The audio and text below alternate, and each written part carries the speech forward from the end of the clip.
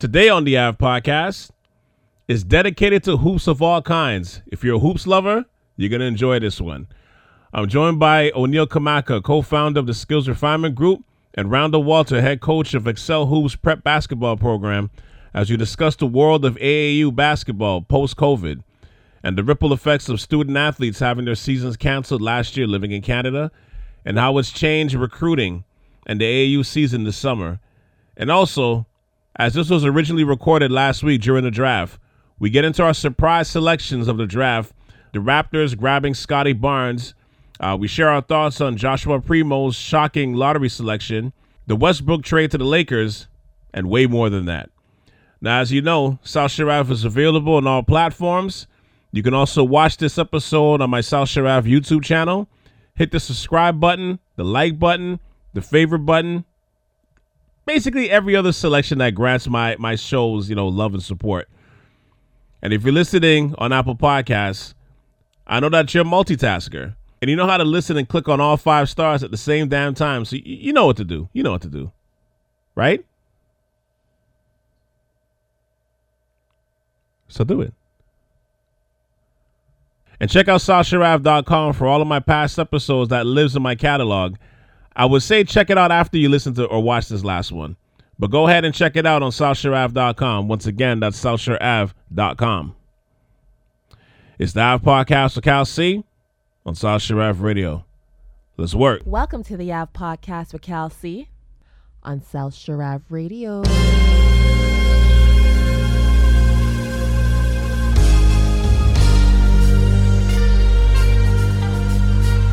Welcome to the Av Podcast. My first guest is the co-owner of the Skills Refinement Group and coach of the Vaughan Panthers, AAU Vaughan Panthers. Please welcome O'Neal Kamaka to the show. How you doing today, sir? I'm good. How are you? I'm good. Was it Oakwood Elite? Oakwood alumni? Oakwood alumni, Oakwood Elite, Oakwood Collegiate, whatever you want to call us. Okay. Yes, okay. Sir. Given the respect. I mean, I come from the Eastern background, but our school doesn't exist anymore, so, Yeah, Eastern Community Center. Hey, stop it. And my next guest is the head coach of Excel Hoops Prep Basketball Program and is still the reigning CFO of Team Lightskin Organization. Please welcome Randall Walter to the show. How you doing today, sir? Y'all know what it is, man. Bada bing, bada boom. I'm following up with the great O'Neal, man. I'm so blessed right now, man. What do I owe this pleasure? You're a joker. Right now, man. You're a joker. You know what I mean? I'm just trying to get it how you guys live. Whatever, man. Yo, so this is a mismatch of topics of conversation because we're recording this right when the draft is happening. So there's a lot of stuff that's been happening between, potential trades. The Westbrook trade to LA just went down. We got the Olympics happening. The free agency is about to start. But the Raptors, just to start off here, just to celebrate this draft mode that we're in. The Raptors selected Scottie Barnes, the number 4 pick. I know it's kind of surprising to some people, even myself a little bit, because I thought they're probably going to go with Suggs, but they're picking up Scottie Barnes. What are you guys' thoughts on that selection? I got nothing to say because I'm still in that Masabi trust mode, so I don't got too much to say negative on that. But what are your guys' thoughts? O'Neal, start with you. I love it. I loved it. I was talking to somebody. I'm in a chat group, and that's one. Obviously talking about the draft coming up, and I think it was Scottie Barnes or Bo Knight was one of the 2 names that were like you should go after, or the Raptors should go after. I really like Bo Knight. Yeah, so I'm so happy that they chose Scottie Barnes, and here's why. Like these, for me, the things that I like to look for, is what one of the big intangibles for Scottie Barnes, which is his motor. People like he has a great motor, and he's coming from Florida State, playing what's the coach's name again? Leonard Hamilton. Leonard Hamilton. Dogs. And that's what the Raptors need, a dog. And you hear he's athletic. He's a great defender, guard 1 to 5. So those are the things that you can't teach. And yeah, he's not a great shooter, Teach him how to shoot. That's what everybody. All I'm hearing is how the Raptors have a great development system. Perfect. Mhm. Get him in the gym, work on his shot, get some shots up. You're gonna be watching tape, learning the game. So that's why I'm excited. And when players have, in my experience, when players have high motors, that means they work hard. And so if a player works hard, then all you have to do is just give him the information. Here's give him the information, and hopefully he's going to work hard, so he's going to take it and try to get better. So I thought it's a great pick. 6'9", he could pass, he could play defense, and he competes. So I love it. And also because we're so loaded at those small guards, like we have Van Fleet, we have Kyle, and then our draft pick from last year, and Flynn, yeah, Malachi, and so I'm like Trent, Gary Trent, if they resign him back, with Gary Trent, you know what I mean? So let's go with somebody like why if we're gonna get Suggs, that's like 4 or 5 guys at the same height, same position. Let's go with Scotty Barnes, who's a little bit versatile and could do a little bit of everything and guard different positions. Yeah, I was about to say. Small, you can do different stuff with him. So I like that. Go ahead, Coach. Yeah, I mean, I'm not mad at the pick, but O'Neal, I'll pivot on that a little bit because I'm a win now type of guy. I rather pick the talent that I think is going to help us win now. You pick when you draft in my opinion, and this is up for subject, right? I'm not saying I'm Masai Ujiri, but I would have picked Suggs. That's me, right? If I was in the draft room. But again, I've heard Scotty Barnes moving up the draft board, and we all heard about it, how his workouts were phenomenal. And I'm not mad at the pick. Don't get me wrong now. I just think that if we could have got Scotty Barnes at 5 or 6. And if that was the case, I would have thought we could have worked the deal with Orlando maybe to get something out of it, right? We need a big. Maybe we could have parlayed some type of trade to move down to the draft and get what's the big African they got at center? What's his name? The Magics or the Magic? Oh, Bamba. Yeah, Bamba or something. We could have got something back, I think, in return, right? I'm not mad at it. Like you said, you pointed out everything that we do well. I think Masai's known for pulling off the unorthodox. It shocked a lot of people, but it's not overtly shocking because, Scotty's been moving up the draft board, like I said, and he showed out well. He has all the intangibles. He's kind of like, to me, an OG 2.0, that type of player that's going to – and you know what? The other thing he does, board man gets paid, y'all. He's going to grab you them boards at that position, whether it's a 2 to 3 or whatever they can stick him at. He's kind of like OG. You can move him around in between the 2 to 4. Great size, great athleticism. My only concern is that he just didn't show out at Florida State to me. Yeah. He didn't show out. Yeah, he hustled. No, that's given with his natural attributes. But he didn't show out. His stats were garbage, right? His biggest knock is he can't shoot. That's his biggest knock. He can't shoot. Can't create a shot. He can't shoot. So maybe 2-3 years, I'll be looking back at this pod and saying, "Yo, you good playmaker though." Yeah, he's all right. But I mean, Doug is better. Yeah, I mean, I think because you're going to have Fred VanVleet taking the shots. You're going to have, Larry taking the shots. Larry ain't coming back, man. Larry's gone. Sure. Is he? Larry's gone. Fred VanVleet is not a point guard. He's a two trapped in a point guard's body. Right. More of a shooter. We know what I'm saying. So he's looking to shoot. So right now, Scotty could play some defense, right? Play some defense, get some rebounds. Yeah, I'm not mad at it. I just think he could have done. I just feel like there's something we're missing right now. Yeah, that's gonna be like the aha moment where Masai's gonna be like, "Y'all didn't trust me, man." Right. Come on, right. I got it all, right? Like Masai's gonna pull. I'm not a fan of Gary. I like Gary Trent Jr. I just don't think he's more that like 6-man role, like that type of guy, the microwave that comes off the bench and just gets you buckets. Yeah. I'm not a fan of him starting. I'd rather have get a solid point guard that can come in. Maybe Kyle's coming back. We don't know. Yeah. He reminds me of Gary Trent. He reminds me of J.R. Smith a little bit. Right? Yeah. Without the knucklehead in this. Yeah, without the knucklehead in this, but he kind of like that guy. reminds me of his games like that. Because he can come in and get buckets like fast. Exactly. Yeah. Microwave. Microwave. He check real quick. Right. Yeah. Yeah. Put him in. He's gonna. He could play with starting line. He doesn't. He's that type of guy like with Boucher off the bench with him. He's just gonna be buckets, right? Yeah. Bring him off the bench so he can jack up as many shots as he wants. Exactly. I'm all good with that. That's true. The thing with Masai though, that you look at historically, like when he wants his guy, and he has somebody like in mind, even if it's like out of the box, like as we know, he's not afraid to make those moves. Like back in 2013, he tried to go after Giannis. He tried to make trades right to the last minute. It just didn't work. I don't even think they had a draft pick that year, but he was working his way to try to get Giannis. He tried with Bruno. I think that was like the next chance to do it. That didn't work.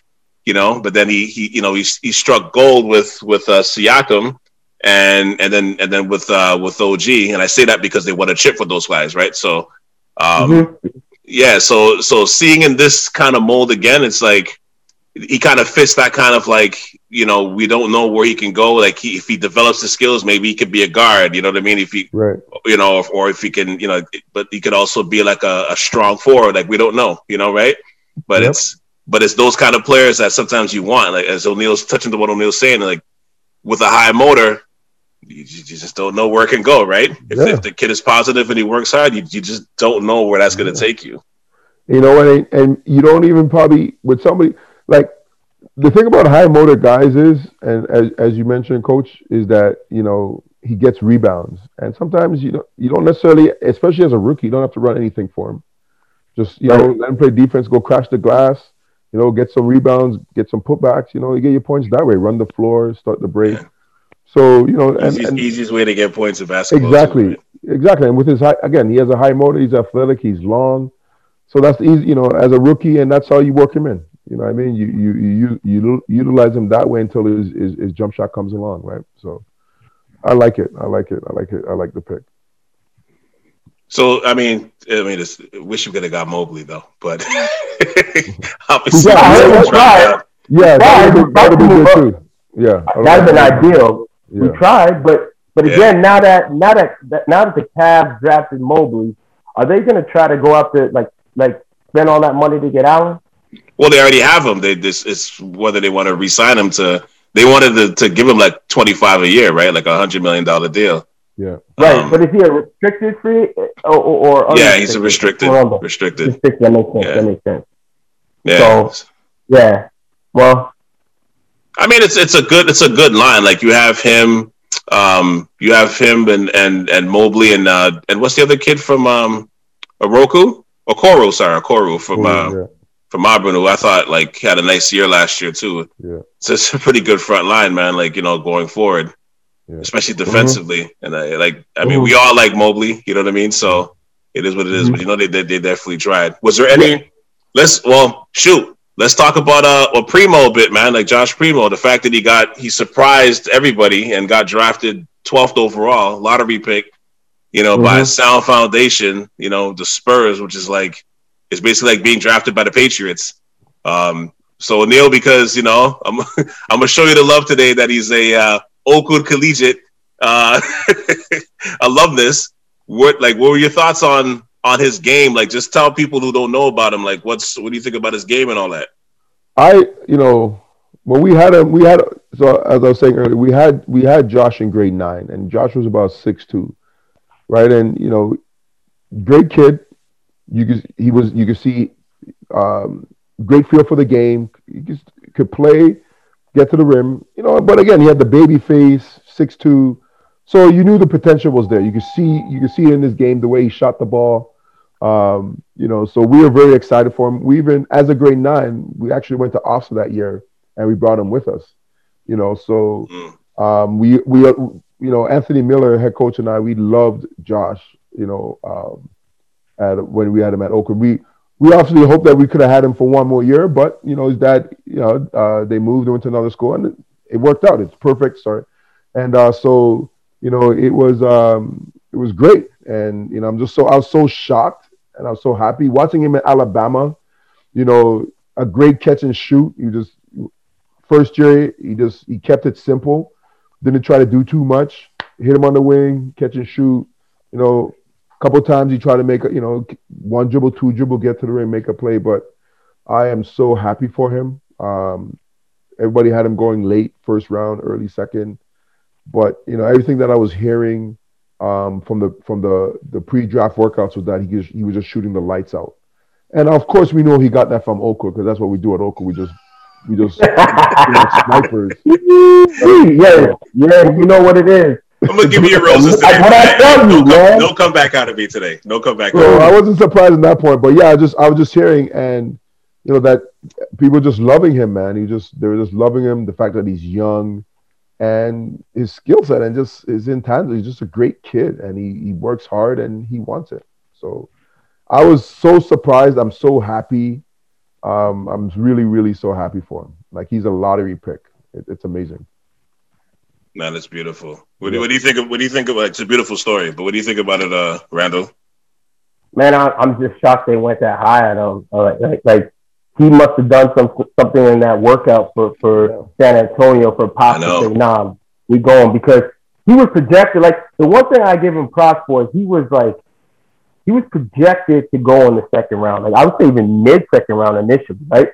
Mm-hmm. For all intents and purposes, his workout was just through the roof. Everybody was talking about his workout. Just like, and O'Neal said it, like he was shooting the ball well. He just projected very well. His athleticism was through the roof. And then when he played in those the pre-draft workouts of scrimmages, he put it in that work. Yeah, right.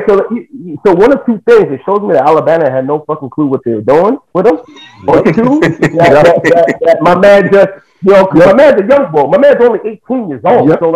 So, that already showing you that he has upside. Yep. So, either that or he was just so young that he just started kind of peaking late. So, one of the two. And I'm taking, because he went to Oakwood, Oak Hill, sorry. I'm going with O'Neal. O'Neal developed him, and Bama just sat there and just shooting him away, right? But if my man Dwayne Washington was on here, my man Dwayne would tell you he did all the work. Yeah. I don't know what Dwayne does. You know what I mean? Dwayne does all the work. He puts in that work. You know what I mean? He's in the gym. You know what I mean? But I like that point though. Like when I saw him playing at Alabama, and I get it. He's a freshman, so it's like, they want him to do, but the kid could play, and he showed it. He was showing it glimpses. I think he made good decisions. He wasn't over dribbling the basketball. He attacked, shot fake attack, made some good decisions. So I thought, as the season went on, maybe they'll loosen the reins more and encourage him to do more. But you know what? The skill that's in the NBA right now that's coveted is shooting the basketball. So he's doing that great.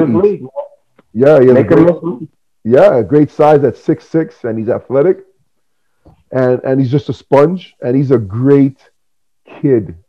That's what I love about it. Like, kids, what they're gonna give him, he's just gonna eat it up. And I was saying earlier to Calvin, like, his dad is used to work out, be a bodybuilder, big dude, right? So once he stops going vertically, then he's gonna start filling out. And then once and you, like Giannis. Remember, Giannis came in the league 6'9", 100 pounds wet. Now Giannis is going through guys like they're butter, and that's the thing with that I'm so excited for Josh, is that once he stops growing and fills out, and he gets stronger, his range is going to extend, and then he's just going to body guys, just a little bump, boom, dunk on guys. So I'm excited to see, to see where it goes, and I think the Spurs, that was a great pickup. I'm so happy, so happy. Yeah, man. Yeah, I mean, and that's what this thing with Pop, right? Like I said before, like. They're the NBA versions of the Patriots. And anytime a coach like that wants you, especially at that age, you're like, okay, this kid is legit. Like, I was telling the story offline where when Corey Joseph got drafted by him, and everybody was like, wow, this kid left too early and all this stuff. And then as soon as Pop drafted him late in the first round, you're just like, okay, he's gonna be a player. He's gonna be fine.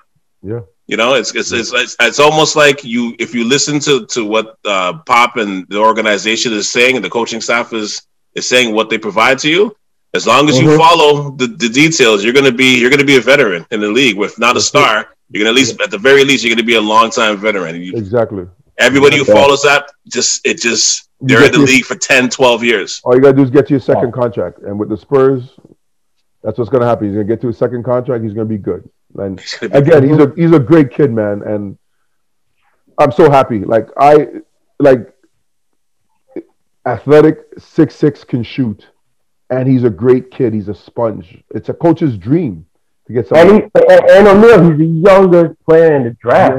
Yeah. That's putting out. I mean, It is what it is. Like the baby. Forget Steph Curry. He's now the baby face assassin. Looks like he's 12 years old. I'm so happy for him, man. It's a great pickup. I'm happy for him. And what's crazy, what you're saying, if he gets this, by the time he gets to the second contract, what is he, like 22? Yeah, he's going to be a killer.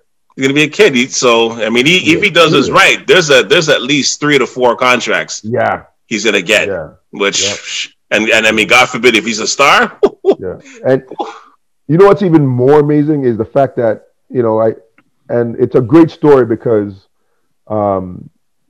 his mom passed away when he was at a very young age, and he was raised by his dad and his siblings. So that's why even more so it's great when great things happen to good people like Josh. And so I'm so happy for him, man. So happy. This made my night, my week. I'm just so happy. You're good. Man. Now, the only other person is AJ Lawson. If he could get drafted in the first round, that's my guy. My guy. Yeah, that if he could get drafted in that work. Yeah, man. That kid, I've known that kid from he was in grade 7. His dad, man. Yeah, man. Love AJ. Love senior. If he could get drafted in the first round, that. I think that's why we're watching this while this is happening. This is part of the reason. Yeah, I'm taking looks, man. I'm trying to see my man AJ. Yeah, I want AJ to get drafted, man. And AJ's putting out, man. Like the one thing, he's like a primo story, right? Like went to the wrong. I say it all the time. I said so. He went to the wrong school. Went to South Carolina. Yeah, you know what I mean. Just didn't fit the system. Yeah, coach fucked him around, and he should have showed out. Like he was projected to be a one and done at one point, right? Yeah. And you know what I mean? Spent 3 years there with the stock fell, but when he went to them workouts, he was killing. And it was the same thing. Mamba mentality. Yeah, man. Like work on him. He was when he was coming out, Basketball Without Borders, all those showcase camps. Yeah. He was killing. Like I know people that were telling me like, "Yo, AJ Lawson, Kamaka, this guy's nice." Like people I know that he was killing and. His stock kind of fell a little bit, but his work ethic, and he showed up, man. This kid, again, he could play defense. He's gonna run. You could move him 1, 2, or 3. He can shoot the ball, push the ball on the break, makes great decision, great transition player. Woo! Yeah, great transition. Somebody he has got to work on his hands a little bit more, but that will come. Yeah, man. Like I don't know these guys. You got to take somebody. Somebody like AJ, you don't pass up on. Like that kid is a winner. He's gonna help you win basketball games. And again, a great kid. You don't have to worry about him. He's not a great kid. Yeah, man. No. So. Hey, one question for y'all, man. What's the deal with that? I can't even pronounce his name. I was gonna mention the kid from Oregon, right? Oregon, is it Eugene? Eugene Namamuiri. Yeah. They say that is he Canadian? Is he from Montreal? Or is he just like no, Eugene. So funny story. He's Dominicano. No, that's Duarte. Oh, you talking about Duarte? You talking about Duarte? Duarte. Okay, Duarte. So Duarte, Eugene, not that. The other. Chris Duarte. So Chris Duarte was born in Montreal, and he went and lived in Puerto Plata, Dominican Republic. So he grew up there. And he claims Dominican Republic citizen, probably parents, whatever. So no, cool. Yeah, because people I'm like, I mean, he was born. How long did he live in Montreal for? Was it like he was, a couple of months? Left at like 1 or something. Yeah, you know what I mean. So is he really Canadian or is he more Dominican? Yeah, he was born here, so technically he's a Canadian citizen because he was born here. It's the same way like Kyrie Irving was born in Australia, but he's not Australian, right? Right. It's the same like Guerrero, whatever, the baseball player from Toronto that's hitting on them home runs, man. Yeah, but he was actually born. Yeah, because his dad played for Expos, right? Yeah, at the tail end of his career, played for the Montreal Expos, and so he can hardly speak English, man. Hey, man, what's going on, man? Hey.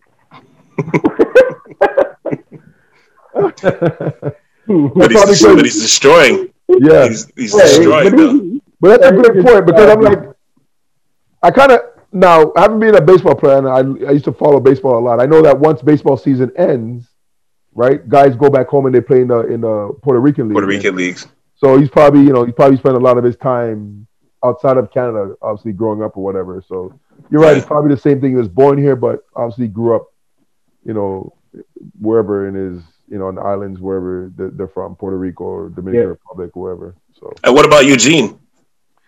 Yeah, Eugene, man. So it's funny because obviously he's a Rexdale kid. I actually, so he played for Philip Dixon for Mississauga Wolverines, and then he played for Vaughan Panthers for. Did he play for Chris too at Motion? Yes, he played for Chris at Motion, and he went to West Humber, and then and then he ended up playing for Vaughan Panthers for Tony Jackson, who this past summer. Yeah, and then I remember I worked him out. I worked Eugene, but Eugene was in grade 10, and actually Tony reminded me. He goes, "Yeah, you worked him out," because Tony, I was at George Brown coaching, and Tony asked me to work out some guys, so I worked him out. But yeah, Tony always kept telling me about him, like O'Neal, like. When he was at Rutgers, he's like, Eugene's doing great. And, he left Rutgers and went to Oregon, and watching him play. And I'm like, this kid could play. Yeah. And right away, what jumped out at me is I'm like, this kid could be a Draymond Green, same size, could push the ball, great feel for the game, great basketball IQ. And he shoots the ball better than Draymond. He has better mechanics. He's more athletic than Draymond. So again, I'm like, what am I missing? Like, somebody better grab this guy. These guys, you know what it was like too? It was like the same thing with Luguentz Dort, right? Yeah. I remember watching Luke Dort, and I was actually at the draft when he got drafted. I was at a couple years ago with draft that RJ was in and Zion. Yeah, he didn't get drafted, right? He didn't get drafted. I couldn't believe. I'm like, yeah, I was shocked at that. I'm like, but they said, but O'Neal, he had offers to get drafted. He was like, at that point, he already had known that he was going to get signed, and he knew he was going to make more money even though he signed. Being a free agent. He probably he spent exactly he signed more money. I think that was kind of what happened there, and I think unfortunately for Eugene, I think I'm not sure. He's a fringe player to get drafted in the second round. Yeah. But him and AJ, if they don't get drafted, those two guys are going to be on NBA rosters. Anyway. Yeah. Immediately. Either on a two-way immediately. They're they showed out. I don't know if I heard Eugene was up and down in his workouts, but great, like you said, a great kid from Rexdale, got that grit, got all the intangibles. I couldn't have said it better. I was going to say the same thing. Yeah. A Draymond Green type of player, hustler. Just great talent and going to jack go of out. all trades. Yeah, jack of all trades. I could see him going to a Golden State or someone like that as a backup, right? And you know what I'm learning? I was listening to one of the shows today, and somebody brought up what you just said. Sometimes it's probably actually better not to get drafted, and then you could go. You can pick your choice of where you want to go. You have the decision to make. Yeah. So you make more money. You pick where you want to go. The right fit. Plus on top of that, you get to your second contract faster. That's true. Right. If you're in the situation that you're in. Yeah. That's true. So you know what? Yeah. So that's good. I just hope they get picked up. I just want them to get picked up. Yeah. I just wish Dort would have got paid more. Yeah. I know. They flew Dort on that deal, man. I don't know, man. If I was his agent, I would have been like, Yeah. He definitely got paid more. But. Or at least have an opt-out halfway through that at the very least. But I get it, though, because, I always said with him, and I don't know his story in terms of how the contract situation worked out, but, he gets to OKC first year. He's on a two-way contract in between the G League, and the Thunder. And then, he gets up there. He's signing multiple 10-day contracts. Then COVID hits. And, when you're on that two-way, you're like 1,000 there still. You know what I mean? You're not a millionaire. Yeah. And you're sitting on that for because what do you make on a 10-day? It's probably 30, 40,000 or whatever it is, right? Yeah. Now you're sitting on that money for 4 months. You know what I mean? And now they come to you with a 4-year contract that's the leverage is more in the team's favor. You know what I mean? So it's what do you do if you say no It's like, and you get cut now. What? Like you're still 1,000 there. You know what I mean? Like it's everything kind of changes. So when I look at the story, I'm like, yeah, I get it. It's just because of the timing of COVID, right? Like it's just it just didn't work out in his favor. Where it's like if he went through the year normal, made the playoffs, had that same impact, he could have just, you know what? No, I'm not going to sign with you guys, and somebody in free agency would have picked him up. You know, for like a 2-3 year deal, whatever it was, even if it's like $10 million total, it would still have been way better than the 2-way contract, right? Yeah. Now I feel for him though with that aspect, but I think he's going to be fine. You just wish he didn't have to wait like another 3 years to get to that contract. That's the only thing. Right. So before we move on to like the AAU aspect and all that stuff, who's your favorite? Who do you think is going to be the, I guess, quote unquote, like the star? Or actually, let me frame it a different way. Who do you guys think like maybe is under the radar, or you like not like the Cades and stuff, but like who do you think like, okay, that kid is going to explode out of this draft that maybe not everybody's talking about? That's a good one. It's interesting. Yeah, it's interesting. You know who I haven't seen him play much, but from what I saw him play a little bit is that Australian kid. He's bigger than his name, Giddey? Josh Giddey or something? Josh Giddey, yeah. I kind of like him too. Yeah, I think out of all the dudes, like that's why they went for Gusto on him, because it's kind of like what Masai did with Bruno, when everyone's like, why'd you draft him so high? Because he knew he wouldn't be able to get him in the second round later in the second round because maybe gone. And I think it's the same thing with Giddey. It's like, yo, when you jump on that cusp of lower lottery, mid like to lower first round, you got to go for the player you want. And plus, you got like 85 picks in the next 2 years, so right. There you go. Nah, and I think O'Neal, didn't he play in the U19 Australian? Yes. Yeah, he did, and he was killed. My man, there was 2 players on that U19 Australian team that was putting in that work. I believe he was one of them, and there was another light-skinned kid that was long, athletic. I think he's going to be in next year's draft, and he's going to be up there too. Australia got some good development going on, but both of those players really showed out. Outside of that, I'm trying to think. There was a player. There was a guard. And I'm sorry, I am attempting to test if he got drafted or not. But there was a guard I saw play. I think he played for Illinois. I can't remember his name. I think it was like an African cat.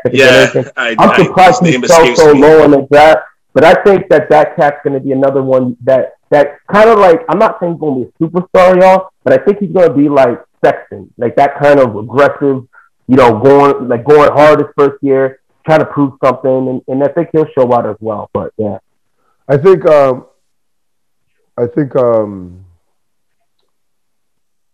Kuminga. I like Kuminga. I do too. Did you see some of those Ignite games? Yep. Because him and Green, I was like, yo, like right away, I'm like, ooh, those kids can go. But go on. Yeah, no, I like Kuminga and I like Green. I think those two guys are gonna. I mean, Kate Cunningham's gonna do his thing. Yeah, I mean, but I think even Bo Knight, like those explosive guys, Bo Knight. Because you know why? Because I like those New York guards. Those New York guards know how to play, man. Yeah, they do. But I don't think I think that was like our era. I don't think they show out in this era. You know what I mean? Like, I haven't seen, like, I think they peak in, like, high school and everyone, they carry that hype into college. Sorry, man, for all my New York listeners. But, yo, man, I've been playing y'all in AAU so long, and I just don't see it. Call it a spade. You can call me out when you see me in down the South. Call it a spade. I don't see it. You got some good New York guards. The guards come out of New York, but I feel like they fall off once they hit the league. Like, tell me one good New York guard in the last decade from New York. It's Kemba. That's the only one. Come on, man. Kemba. And he can stand up. But, yo. Is that even a decade? Yeah. But I do like him, though. I do like Bo Knight, though. Yeah. I do like the athleticism that he comes with, though. I would agree with O'Neal with those two. With Kuminga. Like if Golden State decides to keep him, I think that's like just putting him in that culture and just letting him like season in that culture. That's going to be interesting, you know, because I think he's got the size and stuff. Like he's got a body that he can go right now. Like it's not. He's going to get his man strength and stuff, but you don't have to wait like the next few years for him to get like stronger and stuff. I think he can go now, and he's still so young too, right? Yep. What position is he playing? He's like 6'6", 6'7". Yeah, so he's going to be a shooting guard, small forward. Yeah, he's like 6'7". It's going to take him a while. Yeah, athletic, run the floor, could defend. Yeah, like it'll be interesting because more future wise and stuff. And I guess we got to talk about this whole thing with Westbrook going to the Lakers. Do you guys think this has an impact? I have a feeling there's like a 10% chance it might be a disaster, but 10% chance. 10%. Here's what's gonna happen. As I'm really marinating on it right now, because I wasn't like, you know, it's not like when you hear about the what was happening with, you know, super teams in the past coming together, or, you know, for example, the Brooklyn Nets lately. I was just like, okay, whatever. And then like Mr. Glass is always hurt. What does Chuck call him? Was Chuck new nickname for Anthony Davis? Joe?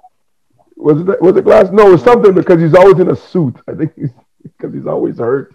Oh, I forgot what he called him. Yeah, Mr. Glass. You know, I call him Mr. Glass because this guy's always hurt. And Russell Westbrook's always hurt. The way Russell Westbrook plays, he's always always having minor knee surgeries every year. I know. And so that adds up.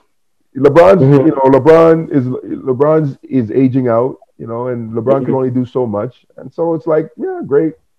I think they need to add some more pieces, but you know, I'm not getting excited like, oh, it's gonna be, you know, they're gonna be the team to beat in the West. It's like, cool, you got Westbrook, you know, and now you're gonna figure out how who's gonna dominate the ball more, LeBron or Westbrook. So that's going to be interesting, but I wasn't overly excited or like, oh no, you know, but you know, it's a good trade, I guess, and it makes things interesting in the West because Klay's coming back. You have the Clippers, you know, you have the Utah, you have Denver, you know, some really good teams, right? So, you know, just made the West even again probably the best conference. So we'll see what's up. My thing is, well, a couple of things. Number one, is Westbrook, you know, going into last season, Westbrook wanted to go back on the team where he was going to be handling the rock, you know, be close to like averaging his triple doubles again. Is that going to be his focus going to LA on top of winning a championship, or does he just not care anymore? He just wants to win. I think that's the number one factor. Is he going to be chasing boards, you know, trying to get boards off Anthony Davis? You know what I mean? Because he wants to uphold this triple double streak. You know what I mean? Like, is that going to be the thing? Like in the regular season, I'm like, I think they'll be fine. You know what I mean? Because you could use him as the gas for the team because he just has that motor. Yep. My biggest thing with Westbrook, and it's the same thing every year, is when the playoffs come, what the decision making is always his downfall.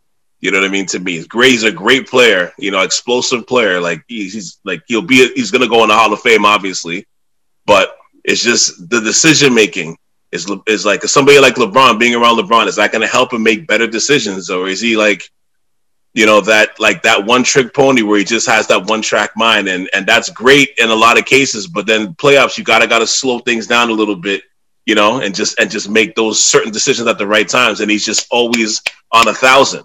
Right. You know, so it's like in the regular season they're going to need that, but in the playoffs, like to me, I'm like, how's he going to adjust?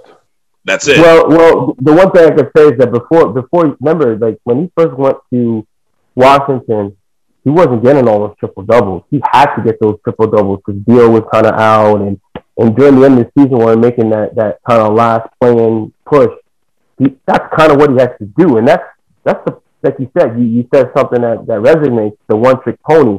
That's his game where he carries teams on his own to like mediocrity. I don't, like you said, I don't know if he's going to be able to show out with this team. But one thing I can tell you is that as these, you got Glass Joe and you got, LeBron who's aging out, right? So during those stretches, Westbrook, if he's healthy, he can win games for you just on his own. Playing that triple double way. It's the key you guys said is if they're all healthy, how's it going to fit? Yeah. I honestly thought that Brett, in a perfect world, if LeBron could play more and AD's healthy, that Hield would have been a better fit. I agree. I was like, damn, that's a perfect fit. That's a good pick. That's what I thought too. Yeah, but then again, guys, Hield's not the pick that's going to carry your team when they both are down. Right. Or one of them's down. Because one of them's going to be down. One of the three is going to be down at one point in time. Yeah. No, but you can still use Hield because he's such a great catch and shoot guy, right? Yeah. Right. I mean, maybe there's a play for him, Maybe there's still a play. I don't know. I thought Schroeder or someone for him. I don't know. I was definitely with you. That got me more excited than the Westbrook, right? Because same here. I was like, oh, he's a better Buddy Hield. That guy is just lights out. He's gonna automatic. He's a bucket certified. So that got me more excited because to me, Westbrook and LeBron, two dominant guys. They're gonna want the ball in their hand. How's that? And they're not it's not like both of those guys are lights out shooters, right? LeBron he's not a great shooter, but LeBron will hit the shot when he needs to make it. Same thing with Westbrook, but can you really rely on them? Whereas somebody like Buddy Hield, now if you're double teaming Anthony Davis or you're double teaming LeBron, bam, right? Buddy Hield, as soon as it hits his hand, it's gone. And plus, he can create a shot too. He can create a shot. So yeah, I would have been a little bit more excited about that than Westbrook. But I agree. Mm-hmm. No, I agree with that. When I saw the Westbrook thing, I just kind of shook my head. I'm like, this is why I'm like, there's a 10%, or maybe if you could bump it up, maybe even 20% chance it's going to be, it may end ugly, Yep. Well, the other thing you got to look at too is I hope people don't jump all over me for this, but I find him Westbrook just a super duper better version of Schroeder. Right? They kind of play similar, right? Kind of same kind of game, right? Maybe, you know what I mean? Very erratic, play at a very fast pace, just go 100 miles per hour. Yeah. He has a little bit of the head in him. Yeah. Well, not that. I was going to say, sometimes, I'm wondering on that team, is he going to have a little bit of the Carlton Banks in him? Where he's like, no, this is my last shot. And it's gonna hit the shot clock. That's I'm a little worried about that, more than anything else. But I mean, it makes the West more interesting, though. But I agree with you guys. I was more excited for Hield when I heard that. I was like, ooh, that's actually pretty good. And I guess going to the Washington side, I was telling O'Neal this earlier, but I'm like, everybody rips Kyle Kuzma. I'm kind of I'm kind of interested to see what happens with him. You know what I mean? Because I still think I'm one of those few people that still think he's really talented or has talent, but it's just he's kind of gone Hollywood. You know what I mean? So going to DC, I mean DC's not Hollywood obviously, but I'm like, is he going to carry that same mentality where he's he's trying to be on get into the Kardashian family? Is he trying to still live this life, or is he trying to really be an all-star and try to win? Right. So I'm interested to see what happens with him now that what he does under LeBron, like outside of LeBron and AD's wing and stuff, right? I want to see what he does there, because I think before LeBron and them guys got there, he, out of all the young talent, of course Ingram was one of them, but I used to look at Kuzma, I'm like, yo, that kid can. I mean, I know he's not a dude. He can score though. That's he can play ball. That kid can play ball. Yep. So then when LeBron came, it's he just went down. He didn't know. Not everybody knows how to play with LeBron, right? Listen, because I'm always having the LeBron, Kobe, MJ debate, and somebody posted something that was really great, very profound. And if you're a role player, if you're just a catch and shoot guy, that your usage rate is already low, you're perfect playing with LeBron James, right? Your numbers will actually probably go up. But if you're a guy that has a high usage rate or need the ball more times than not, your numbers are going to go down. And that's the kind of guy, like it happens with Bosch, it happened with Kevin Love, it happened with Kyrie, right? And with Kuzma, it's the same thing. Before LeBron got there, Kuzma, I thought he was playing well. People thought he was talking to town, see him taking guys off, hitting shots, you know? And then you're right, LeBron comes there, his usage rate goes down. So now, you know, he doesn't know how to fall into that role of just being a catch and shoot guy or 3-and-D guy.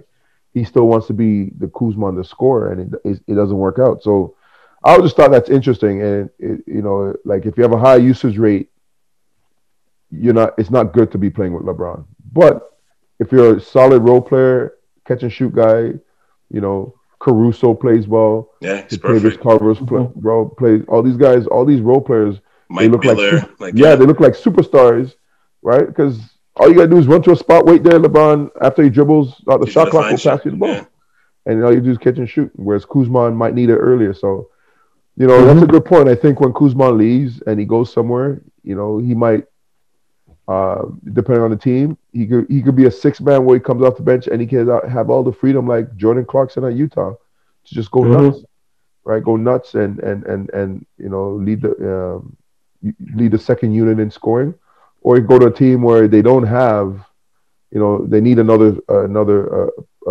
big time player, and then he can have the freedom again to you know, to make mistakes, you know, to get some take some bad shots and not worry about it. So I agree. I think maybe leaving LA would probably be the best thing for him too, right? Because sometimes I always say this, like when I first started teaching, I got into I was teaching at one school for 5 years, and then I had to leave. And when I went to the other school, I actually became a better teacher. Part of it because I was scared. I was like, you know, in my teaching career, and I didn't know I didn't want to leave my school. It was a great school. I enjoyed it there, and I was comfortable there. But leaving, going to this other school, it was unknown, and I really had to lock in. And that was probably the best thing that ever happened to me, my teaching career, leaving the school that I started with, because at some point I got comfortable, probably had some bad habits, right? And, you know, so I think that's the same thing with Kuzma as a player, right? LA's La La Land, right? And probably had to run caught up. Yeah, right. And so this would be good for him to you know, to go somewhere new, somewhere fresh, and potentially, you know, help lead a team. So and plus you get scouted by the Kardashians and the Instagram models and stuff. You're a high lottery pick, depending on how you look, and depending if your head's into that. So it's like you get caught up if you're living in LA real quick, especially when you're on the Lakers and you're winning and it's a high profile team. Dude, everybody just wants to go there by proxy, right? Yeah, you constantly around actors and producers and directors. So somebody's like, "Yo, come be in my show, come be in my movie or whatever," right? I'm doing this. You want to be part of it? Blah blah blah. So you know, you get distracted, man. It's easy. But you're in Washington now, so it's like, I mean, I don't know what's going to happen with Beal, but if Beal's going to be there this season, like, I mean, it wouldn't shock me if you see him averaging like 20 plus next year. Like, I wouldn't be the least bit surprised, to be honest with you. But it all depends on where his head is at. I agree. DC is a lot different than LA. DC is a lot different. Chocolate City, though. But it's a lot different. I went to a quick, when I was 2 years ago when I was coaching with another organization, we went to DC for early in the AAU season, and I ended up meeting up with a friend of mine. So he's friends with Pops Mensah-Bonsu, who played for the Raptors, and his brother Kojo, who's my teammate. They live in DC. They live in DC. Yeah. At least Pops does, and he's actually Pops' cousin. So I met up with them and we're hanging out. And he took me to a spot. I was like, it was kind of like what club? What was the name of the club that was on Richmond and John? It was like three levels. Oh, he's talking about the club we went. The club in DC like that. And it's just like they used to call it DC Live, and they changed it to the Dream. It was Dream. Dream. DC Live. yeah, it was crazy. I was like, wow. It was like just every dance floor was packed. Oh man. Yeah, it was bananas. I was like, yeah, DC Live, and they call it DC Dream afterwards. Yeah. But, Yeah. this place is bananas. Yeah.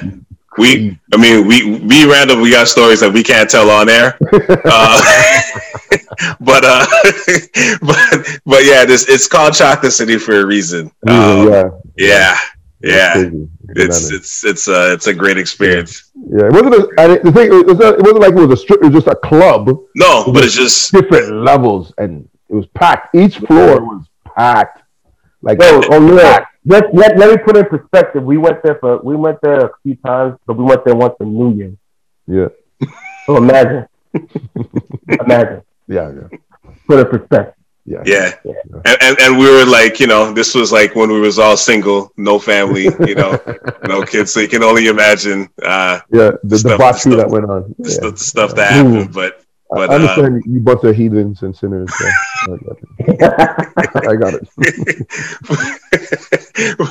But it's one thing about DC too. I love is like the happy hour spots and stuff like that. That stuff to me, I always thought was like is really cool. When you go there, and it's just everybody's looking like you, and it's like and it's professionals and and all that stuff. You're just like, damn, like this is nice. Like I always said that like. If I was to move to the States, I always said DC would be like a place that I would strongly think about. Yeah. I wouldn't. But I would strongly think about it, but I wouldn't. But yeah, New York, Miami, or California, anywhere, either the Bay Area or Southern Cal. I ain't moving nowhere but that snow. Nowhere that snow or that got snow. What you say? That got snow. That got snow. I hear you. I hear you with that too. I'm just saying if there was a place that has snow, I'd rather DC because there's snow as much as it does like as opposed to like New York or Northeast or whatever, right? Right. So with like the AAU season ending, right? For both of you guys, and I know you O'Neal, like I was gonna ask you to kind of take us behind the curtain of like your experience because I know you were in the States for like basically was like a month or something like that, right? My team was. I wanted to go, but if I wanted to stay married, I think we're in the same position, man. Yeah, so the team was down there for a month. They went down June. What team on there now? So because I technically with North Toronto, but obviously they weren't doing anything, and going into 17U. Most of the guys we are really 4 guys that can go. The other guys, they're more Canadian CIS guys. So, and they weren't looking to, they're already looking to go to CIS school. So I just took my guys over to Vaughan Panthers with Tony Jackson, because I know he had some 17U guys, a couple of guys, around 4 guys that can, that were looking to come back for their 5th year and trying to get D1 scholarship. So, and based on everything that was going on with COVID, it was just the easiest thing to do. And because I had the option of going with Red Rush as well in Montreal with my guy. Oh yeah, my man, Denver Reed. Berkey. We all know Berkey. Yeah, Berkey. That's what we okay. Yeah, Shout out to Berkey, man. Shout out to Berkey. Yeah. So, but because initially I was talking to Berkey, but then I was like, you know what? Again, the rules are always changing. We don't know what we're. So it was easier. So I just went with Vaughan, and they went down June 5th, and they stayed at Combine Academy, which was they're ranked number 5 in prep school on a number 5 for prep schools in the United States this past year. They have like 6 guys that are like high D1 players. One of them plays for CP3. So that's they're actually all returning. And so what Combine Academy was doing, it was allowing for different teams. There's baseball that was there. Bounce was down there. Bounce 16U and 15U were down there. So it allowed for different teams, stay at the dorms, work out in the gym. You had access to the gym 24/7. Like literally, a couple of our kids, went into the gym and was like shooting from like 2 a.m. to 5 a.m. It's like, that's crazy. And but yeah, so it was cool. It was a good experience in that sense that they were down there training. Jeff McGinnis, who coaches the national team, so they have like 4 different teams, but the main team that plays in the Geico National Championship, Jeff McGinnis coaches that team. So the first week that they're there, he took them through. He was taking them through workouts and training them, whatever. And yeah, it was, our guys were down there and they trained for the week. And then July, I think it was July 1st and 2nd, there was a tournament. It wasn't during a live period, so it was just a tournament. Our guys played in that just to get some games. And then I went down the following weekend, July 7th to 12th, and we played in the Phenom Hoops that was in South Carolina, just right out of, because we were in North Carolina and it was about an hour away. So just at the state border in South Carolina, in Rock Hill, South Carolina. So that was a cool tournament. It was very big. And then I came back and the guys stayed down there. They stayed at Combine and they drove down 5 hours to Virginia Beach, and then they played. So it was all Phenom hoops. So they played in the Phenom Classic when I was there, and they played in the Phenom 757 in Virginia Beach. And then they went to Vegas, and then they went and played in Vegas. Hold on. The Fab 48? Was that still going on? No, they played in the Bigfoot. Okay. The Fab 48 had a different name. They didn't play in the Fab 48. They played in the Bigfoot. And so that's what they did. And, it was obviously different than what you normally used to. And a lot of tournaments, you kind of, again, COVID just, everything was up in the air with COVID. And, coaches, in talking to coaches and even tournaments, they weren't sure if they're going to have it because they didn't know if coaches were coming. Right, and then I think at the last second, NCAA was like, okay, we're going to open up live period pretty much until, July, the last weekend of July 22nd, 2026. Yeah. So O'Neal, let me ask you something, man. Yes. From your perspective, we both on the AAU circuit, we both have experience in it.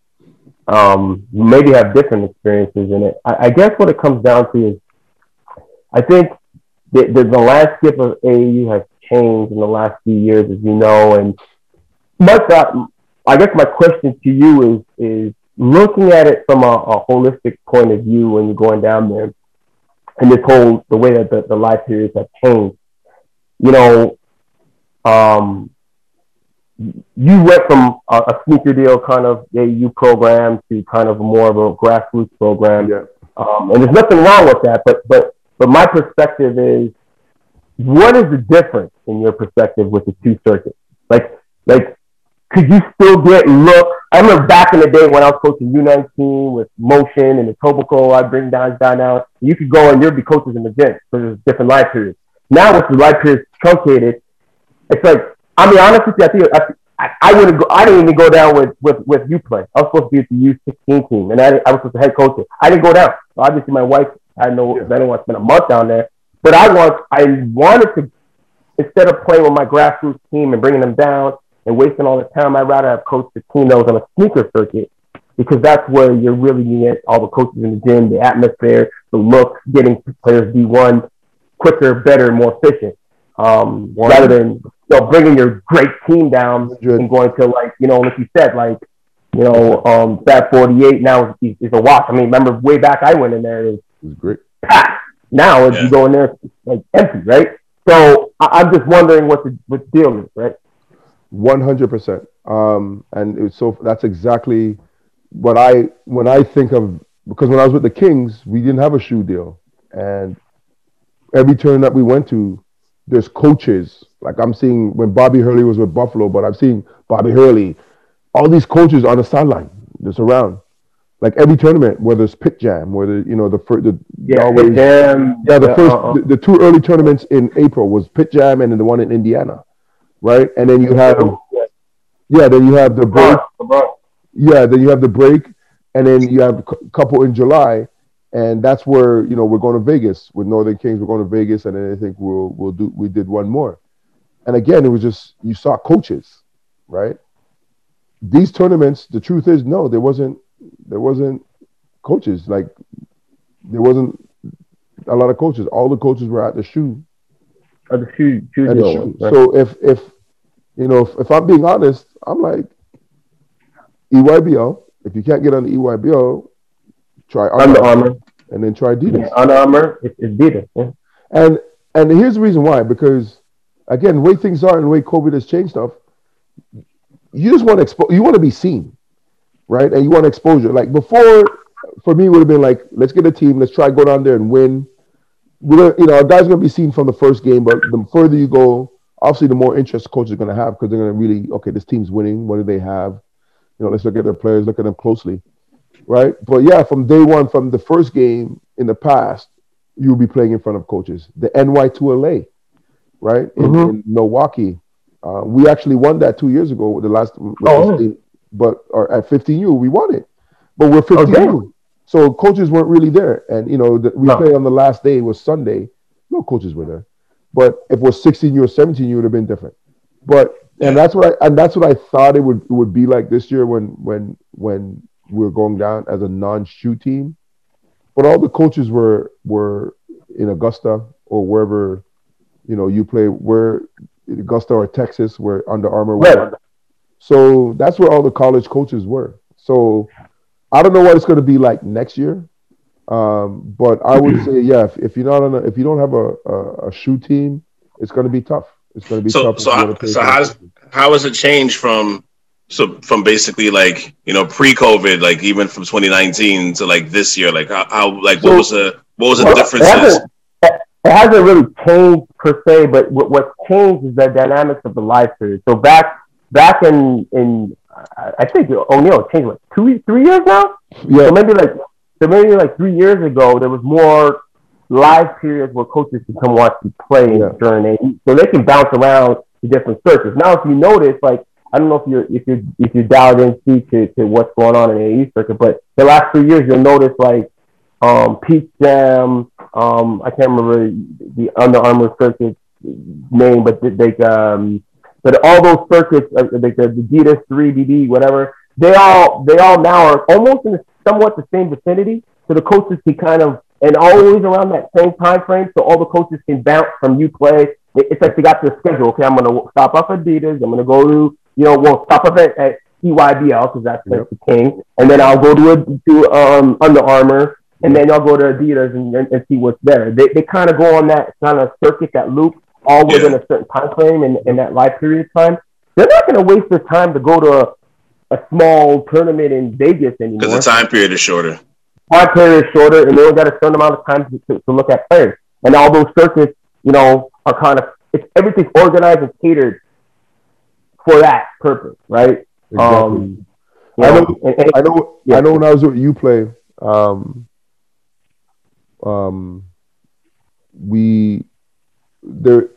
so you had all the shoe circuit in one city, right? So it was in Indianapolis, Indiana. So, and I remember this because this was RJ's last year when he played, because another player I knew was playing Under Armour. So, and it was interesting because our hotel where we were staying at, we had to drive maybe 20 minutes, half an hour to our gym. But there's a gym that was across the street that was like maybe a 2-minute drive or a 5-minute walk, whatever it is. But that was closer to our hotel, and that was Under Armour. So they had all the shoe circuit in one city, and like you're saying, coaches they'll leave EYBL, go drive over to Under Armour, go drive over, and Adidas was probably playing further somewhere in Indiana, and so you just had, it was easier for the coaches to go around. Everything was just in one spot. One city, and they could just leave and just drive around and hit up and see even the smaller ones or the smaller shoe deals. You could shoe circuits. You could just bounce right there. But here's also what's changed. Remember, before all the shoe circuits will only have 4 tournaments, right? So they'll have their like 2 in April, 1 in May, right? And then maybe 1 in end of June or something like that. And then they'll have their championships. And then, so that's just 1 weekend. And so that left that weekend for the Vegas, the Fab 48. Right? So we're now, none of the shoe tournaments were playing. So now those independent tournaments, like the NY2LA or the Vegas one, now you had the NCAA coaches coming there because the shoes, and then you had some of the shoe circuits and some of those teams that were in you had some Under Armour teams or Nike teams or Adidas teams in these tournaments, in these individual tournaments as well, right? So, but what had happened this year was they extended it. At least what UPlay had like sort of a long extension, right? They played like 8 games, 9 games, and then they had a playoffs or whatever it was. So yeah, if you're in a non-shoe tournament, AAU, unless you coaches already, were interested in you and were looking for you, then maybe. But even still, like I know we had one player on our team, and I had sent out the information to his prep coach because he was like, yo, I have these schools want to come and see him. But, I don't know how high he was on their list, in the sense that if they're over here, in Augusta, are they really gonna go fly out or drive whatever, how long ever it's gonna take to come to see where, this kid was the kid that I was coaching playing. So I don't think he was high on their list. There was interest. So it would have been easier, obviously, if we're playing somewhere close to Augusta, or so then they're like, yeah, no problem, I could drive by. But I don't think they're going to go out of their way. Right. They're going to check it, yeah. Yeah, so, I don't know what it's going to be like this year. I'm hoping things are slowly moving back. The thing that I'm interested in, also a change with, remember, NBA Academy as well, right? So NBA Academy, because the NCAA kind of shortened the live periods, and they gave the NBA Academy where, it's the top 100 players, I guess. Yeah. Basically. Well, no, it's not actually. It Not really top 100. No, anybody could apply. Like, you could just put your name in. And just go. At least the first year that they did it, I know that we're getting emails for all the players, like, just sign up. And I know only one player took advantage of it. And sure enough, he was getting schools interested in him, right? He went to the Illinois, because they're having an NBA Academy in different parts, and all the D1 coaches were in one spot, right? So that's how NCAA was sort of cutting back on the shoot on the life period. Yeah. So that started a couple years ago. NCAA was cutting back on live periods, and so that's why they kind of extended it this year because of what happened with COVID. But yeah, if you're not in a shoe cup, if you're not EYBL, AAU, or the Gauntlet, but it's more EYBL and AAU, then it's tough, man. It's gonna be tough to get looks from the coaches. And do you think like, is it going to be like this going forward, or do you just think just because it's COVID's time still, I think everything is a little more truncated? Yeah, I think it's. I don't think it's going to go back, because the monopoly now, the shoe companies want the monopoly. Yeah. Right. Yeah. So why would they switch the format? Because what it seems like they've done, and you could probably confirm this more than I could, is that they turn those circuits into more like quote unquote leagues. So that they're not like O'Neal said, before it was all truncated into like maybe 1 or 2 weekends. Now it's stretched over every live period. Yep. So it's like a league now. Like they like, okay, you win this first session, you go on to the second, or you win the second section, you go to the last section, right? So you got to qualify the Peach Jam. You got to play these 2. You got to qualify for the last, right? So, and then the teams that don't qualify, maybe the last live period, there may be some more tournaments coming on, right? Where they kind of mix match it, right? Where they have like elite teams playing it, like doesn't matter what sneaker deal you're with, they go down to whatever that tournament in Florida now. So I think they're starting stuff like that per se, but it all matches up with live periods at the end of the day, man. Yeah. So and again, the NCAA cut the live periods, and they created they sanctioned where you can go, so they made the NBA Academy. They created that thing. So now you have all the coach, and NCAA was doing that sort of to screw up the shoe companies, right? Yeah. They kind of created. So I don't know what's going to happen. That's a great question. I don't know because again, there wasn't the reason why they extended the live period, because the NCAA had cut it. They had cut the live periods in July. And so now they extended it because of COVID, and people are like, you know what, players need more time, so they extend it. But I think they probably will go back to, to shortening the live periods, because you could have tournaments. You could have AAU tournaments as much as you want. Yeah. You could have AAU tournaments every day, right? It's just when can coaches come and Just see it. sit in the gym and talk to you and see you. So, yeah. So I don't know, man. What I'm trying to do is get players to get connected with showcases like Pango Showcase. Yeah. Those are the But things. are those for more younger players? Pangos does one for I think like, guys going into their last year. I think he does do a late one but most of it for young guys. But Like seniors to bees. Yeah, but most of it's for young guys, so sophomores, freshmen, sophomores, maybe juniors. So I would, if you're not on a shoe, I would try to get in a Pangos that way or John Lucas. But yeah, man, if you're not on a shoe team, your grassroots, it's tough. Yeah, you got to try that, or like the NBA Academy apply. Yeah, so it's tough. I got one question for y'all. When you play in these AAU circuits, all right, and I think O'Neal, you're in Tiffy's group, so you probably heard this debate going on, and it's an interesting one, right? You go down to these shoe circuits, as we've seen, especially this year, and I think some of it's attributed to COVID. We've seen a lot of teams struggling going down there with losing records and not showing out, right? So the debate is, what program is the best? Everyone's going to have their opinion on, is it EYBL, is it Under Armour, Adidas? We kind of know what it is, but we're not going to get into that debate. That's neither here or there. But the debate is, if you are on one circuit that everyone thinks is inferior and you have a better record, does that make you a better program? A, and B, what matters more? Winning, let's say you win a circuit, or getting more players to the promised land, that's Division I, high-end blue chip Division I, or the league ultimately. The league eventually. What in your opinion, both of y'all, what do you think is better? Winning or getting to the promised land? Getting to the promised land. That's what you're doing it for. Ultimately, and here's why I say that, because I always thought, and Scarlett educated me on this, and I have my bows to pick with Uplay and Dwayne, but because when I coach to win, right?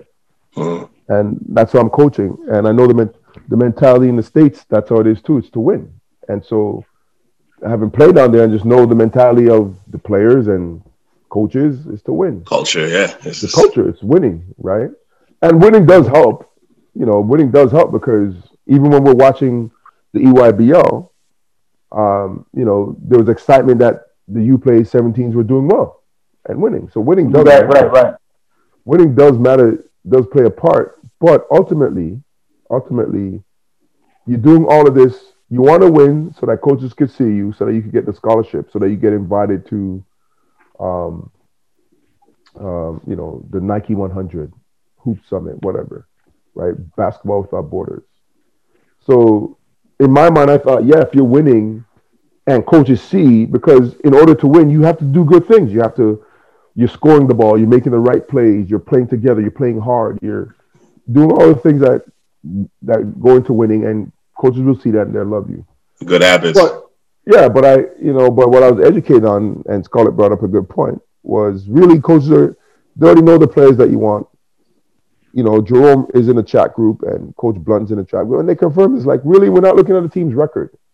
We just know we were looking at the player. We're gonna go check the player, and we want to see if he's a fit for our program.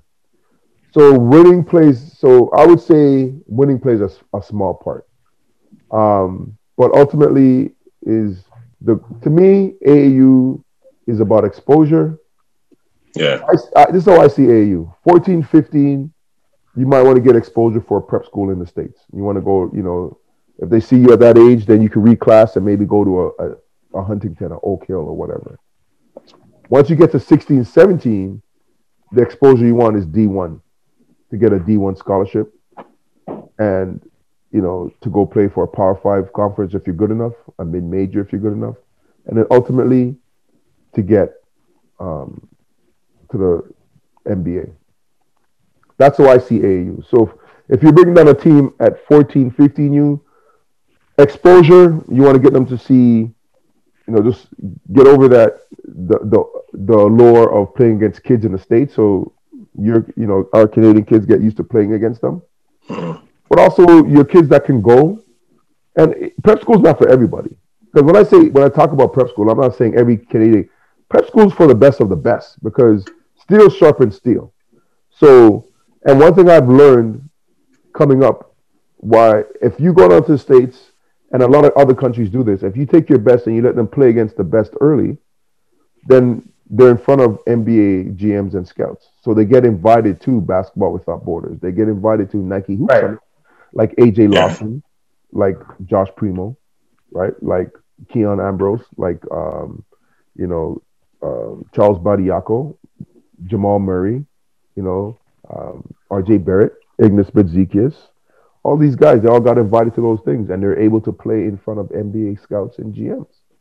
So that's what AAU is to me. And so where I did put an onus on winning, because I'm like, yeah, if you win, and it's more important definitely at 16U and 17U, because you're really going up against, every team if you're beating some good teams, you're probably going to get at least one pro.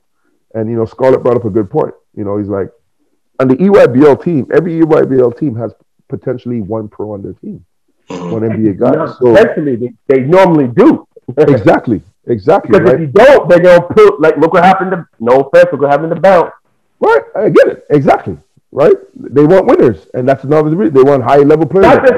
Just that they're not winning, they didn't have any horses, right? Yeah. Potential leaguers, right? Yeah. Correct. Projected leaguers, let's say. Projected leaguers. Right, because it's best for EYBL as well. Because, again, if you have leaguers, that's going to bring high-level D1 coaches. It's good for your thing. Your program. It makes it's common sense. They're paying to come and see these kids. So, it's winning I would say winning plays a small part. So, yeah, if you're winning in the gauntlet, that's good. I think that's only good for bragging rights, right? Like you could come back here and brag that we won. Like for if you want to get future kids, like listen, right. This is what we're doing. You go on social media, post all that stuff.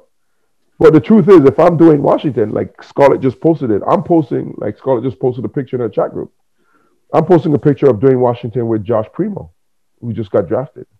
Yeah, right? I'm posting a picture of Dwayne Washington with let's say AJ Lawson, or with Shea Gilgeous-Alexander, or with RJ Barrett, right? That's what I'm thinking. That's because this is what kids want to get to. So, I think ultimately you want to get to the NBA. You want to get that D1 scholarship and get to the NBA. So, yeah, I think if you're going by that, it's like, because to me it's a no-brainer. When kids say to me, "I want to go to the NBA," I'm first of all looking at how good you are, and I'm like, okay, what's the best place to put you in that position to get you to the NBA, right? So if I have kids that I think could play, I might reach out to Tony Mack at AI. AI, there's like 5 or 6 guys that went to AI down in the league. That's not rocket science, man. If I think you can play there, I'll reach out to, Jesse Tipping, Tony Mack. Listen, take a look at this kid. Let me know what you think. If you like him, take him. If not, no problem, right? If I think he could potentially play there, that's it. If AAU, I'm like, listen, I was talking to Scarlett. Can reach out to Dwayne. I got potentially 2 kids that I think could go, right? Yeah. Take a look at them. So, it's the kids say this is where they want to go, irregardless of how you feel about it. It's what's going to put this kid in the best position to get them there. But not everyone O'Neal has that mindset. That's the problem. Yeah. But you know what the thing too is, when I developed that mindset when I just realized, don't make things personal. Just keep it business and try not to make it personal. Think about business, and when you operate from that perspective, then everything is fine. But when you make things personal, because I'm sensitive, people are sensitive, and sometimes your feelings get hurt. But you got to understand: is this more about you, or is this more for what's better for the kid? The kid. Well, I think what happens, it depends on on what's at stake for you. Like the people that take it personal, I understand. Yeah. Because some of them, it's actually, like, I hate to say it, their livelihood. Like, they live off of these kids, right?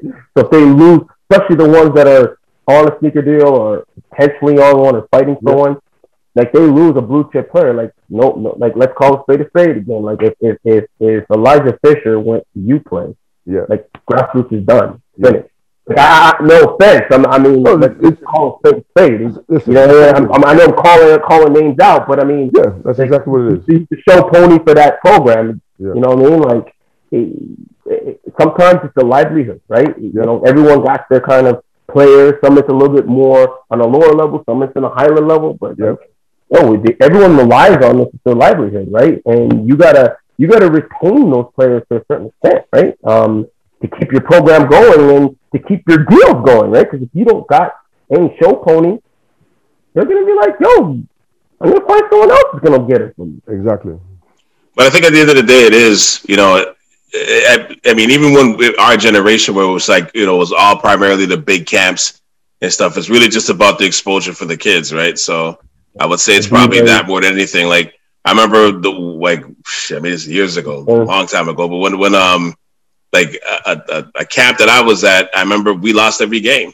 Lost every single game. Like, every game. We got half the times we was getting blown out, but I got a chance to play in one of the, like, in the top 20 game. You know what I mean? Because of you just showed out during that time. You know what I mean? So it's like, if you have your fundamentals and you got your good skills and your good habits and stuff, like, the winning is like, it's kind of secondary. You know what I mean? So I guess it's kind of like, now with the AAU being so dominant and strong, like, I think it's kind of like the same moral of the story. I think it's about the kids at the end of the day, and how much success you can have with, you know, building your program to have guys, you know, keep continuing knocking on the doors of D1 scholarships, getting the scholarships, and then, you know, God willing, now they're in the league. They're like a Primo now. They're like in the league, or, you know, like a Jamal Murray, and they're signing a $170 million contract with shoe deals and all this stuff. You know what I mean? So it's like, at the end of the day, it's just about the exposure for the kids. I mean, you want to win. I think obviously winning is like a drug. You still want to win. That's still the best thing. But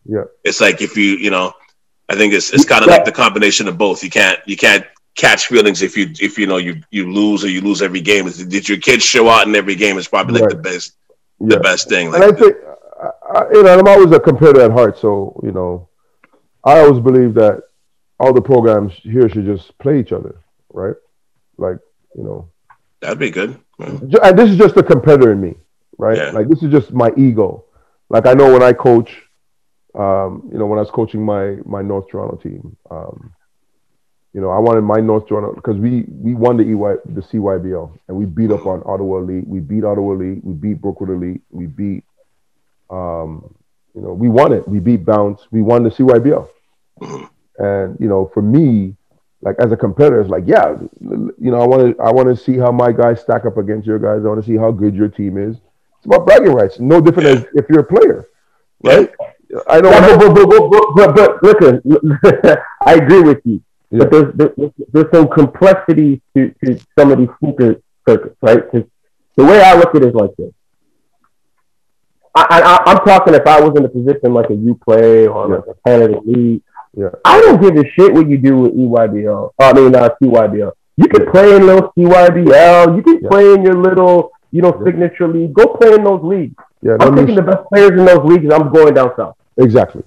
Because if a Brookwood is in one of those tournaments, you ain't got it, bro. You don't got it, bro. You ain't got it, bro. I agree, and that's what I'm saying. Like, I don't got it. Yeah, but what I'm saying is, like, for me as a competitor, as a coach, I want to play. So I want a tournament where I want to see how my guys stack up against the UPlay. UPlay 17U Bounce, whatever. So whatever age group I'm coaching, I want to see how my guys stack up against that age group, from Bounce, from Grassroots, from UPlay, from Northern Kings. I want to see, because Northern Kings, our only loss was to Northern Kings. And again, they use sometimes they use the CYBL just to get guys played together. Because you know, you're bringing guys from all over the place, you know, and you want to get some games under your belt, right? So I know our only loss in the CYBL was the Northern Kings, and we never, but we never saw them again. And so, but I know for me, that's where my competitive nature would come in to say, okay, well, let's settle this. Let's have just have a tournament with, not just the four shoe company, but just let's have a tournament. Let's have a tournament. I know the CNIT tried to do that, like that was MPH, they try to do something like that where they have all the prep programs. So yeah, stuff like that. I would love to see it. When the shoe circuit is done, I would love to see some of the teams in the CNIT. It would be even better. So then there's a tournament where you could go up against all the top prep programs, for bragging rights. But that's just me, right? And Scarlett, I had a conversation with Scarlett, and Scarlett pointed out, and kind of like that, like, we don't need to. We're good. We get our guys exposure, and that's it. We're not necessarily around for that. For some people, they want, they want us, like me, like, yeah, let's have all the teams play, all the organizations play against each other. It would definitely be great for the city, great for the kids, because kids talk already, right? They're on social media, and they're talking ish amongst each other. But again, it's neither here nor there. But to answer your original question, I mean, EYBL to me is, I don't care what anybody says. I've seen the Gauntlet, I've seen AAU. I mean, I keep saying AAU, Under Armour, and I've seen EYBL. EYBL is the best, man. The energy, the atmosphere from the players to you're gonna get you're seeing the head coaches are at EYBL. The head coaches, like you're bumping into Patrick Ewing, or you're bumping into Jim Boeheim, or you're bumping into Few or whoever. Mark Few. Yeah, like Mark Few. I played in the WCC, so I remember I said hi. I yelled him up. I'm like, hey, Mark. He looked at me, didn't remember me. I was like, I should have said I was the guy that dropped 20 on you when you called Team USA, but I didn't. But yeah, you're running into these coaches. That's what you're running into at the EYBL. Everywhere else, you might run into the assistant coach or the third coach, right? But the EYBL, you're running into head coaches. You're bumping, and then you're sitting beside Scottie Pippen, or you're sitting beside LeBron, or you're sitting beside Shaq, because the Suns are playing, Kenyon Martin. So the EYBL is definitely where you go, and from the EYBL, you're gonna get a Nike Hoop Summit. I know the Adidas had their World Games. I don't know if they still do that. You have Basketball Without Borders, and again, part of it though is being connected with the right shoe. If you're connected with EYBL, your name could be put forward, or unless you're big time, unless you're really,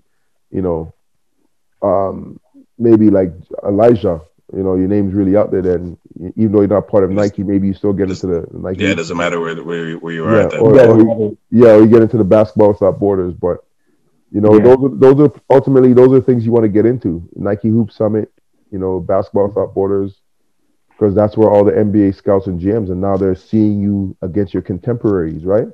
Or even better yet, making the U15 or the U17 or U19, because now you're really playing against competition, and then you're going up against US, and so you can make your name there as well. So if we're talking AAU, I would go EYBL, and it's I think it's more important that you play for a program that's going to get you exposure to even if you're losing, because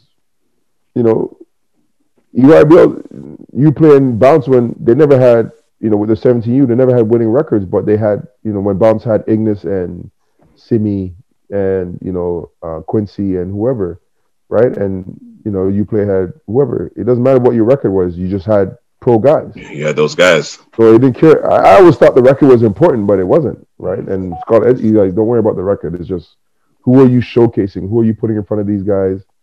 How many of these guys can go pro? And that's what it was about. Now, let me ask you guys too, because obviously, being in Toronto, obviously COVID, like basically, there was no season for high school basketball, in this city last year or this past year, what have you, right?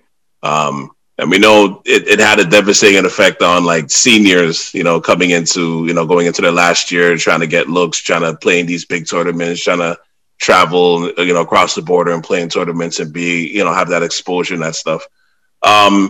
Do you think and I guess I'm curious to kind of ask both of you guys this, like, seeing that we're on this topic of youth basketball, do you think like this one season of like not having basketball, do you think it has it could potentially have a ripple effect like for the future of like Canadian ball, or do you think it's just like a hiccup and No, it just keeps it definitely has a hiccup, man. Like we're seeing, and we're seeing now, colleges bringing back players for their 5th year that have redshirted, right? Yeah. Which in turn has taken spots away from seniors this year, which in turn has taken spots away from grade 11. The whole reclass thing is gonna be all over the place. Yeah, kids going into the draft that are gonna be like 23 now, right? It's just it's caused a major ripple effect. And furthermore, it's caused not even just in the U.S., but in Canada's perspective, it's caused a ripple effect in development, I find. Because now you have kids that haven't played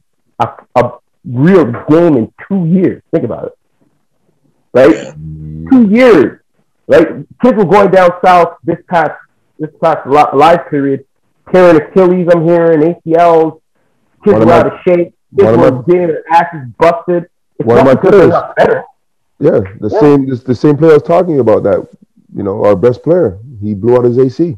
Oh, jeez. There you go. Yeah. Right? Yeah, so, a bunch of kids blow the AC, Achilles.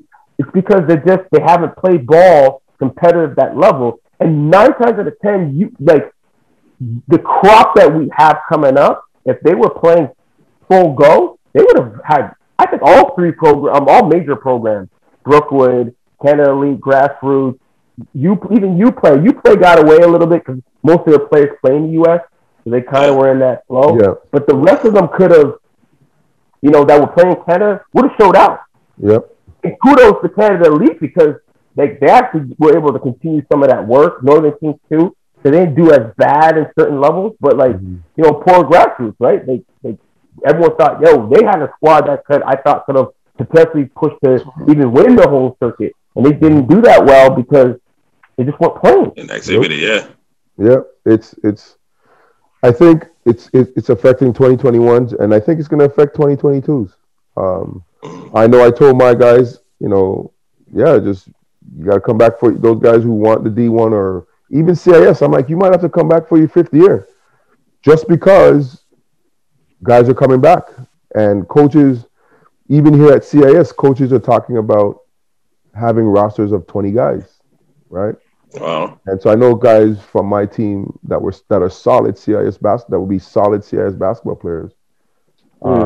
The coach is like, we like them, but they're going to probably be in the development. We probably won't see them till their 2nd, 3rd year. Wow. Because they have a lot of guys, man. Now, who knows? Maybe it might be sooner, depending on how hard they work. Guys, might lose interest. I've been coaching long enough to see that. What your team starts off in September is not the team that you have in March. And, guys, especially at college and, university. Yeah. Things especially happen. College. Especially college. Yeah. Guys, guys don't do what they're supposed to do.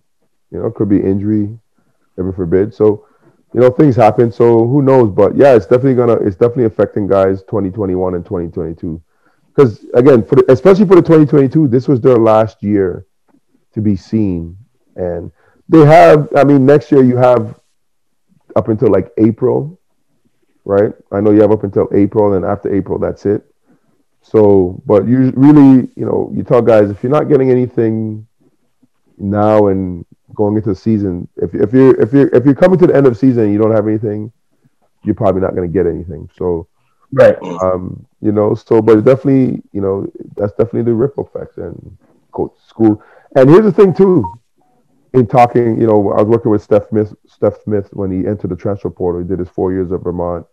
Yeah. And he's at St. John's now, but in speaking to the coaches, myself and my training partners, Patrick and Kevin Masai, we're helping him with the process and just talking to the coaches. We would have a conversation with the coaches, and a lot of the players they're looking for, like they're looking for junior college players. They're looking for guys who've been playing.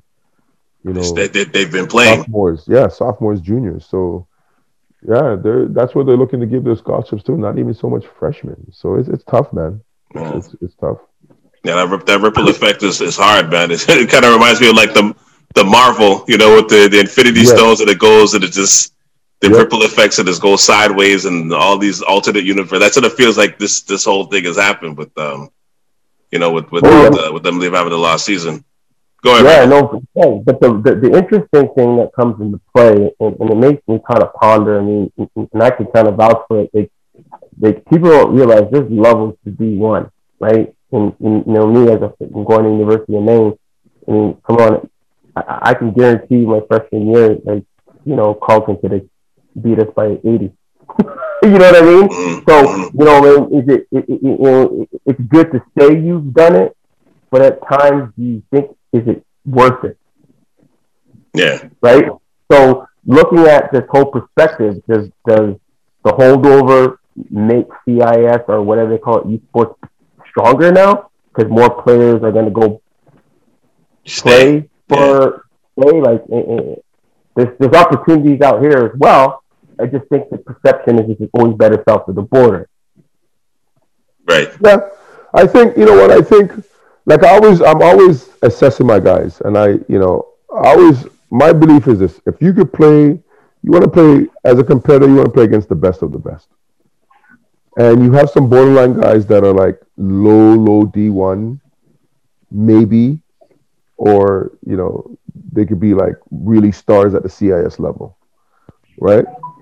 I'm not gonna, that's like saying RJ Barrett or Andrew Wiggins should play CIS, right? We're not saying that, obviously, because those guys. No.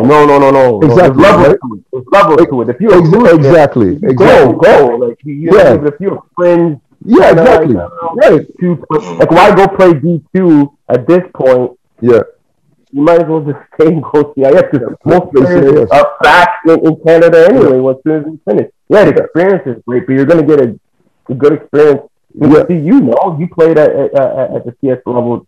I mean, it may not be always translates to the same experience, but at the end of the day, it depends, right? Like, what you're trying to get out of it. Ultimately, you're trying to get a degree.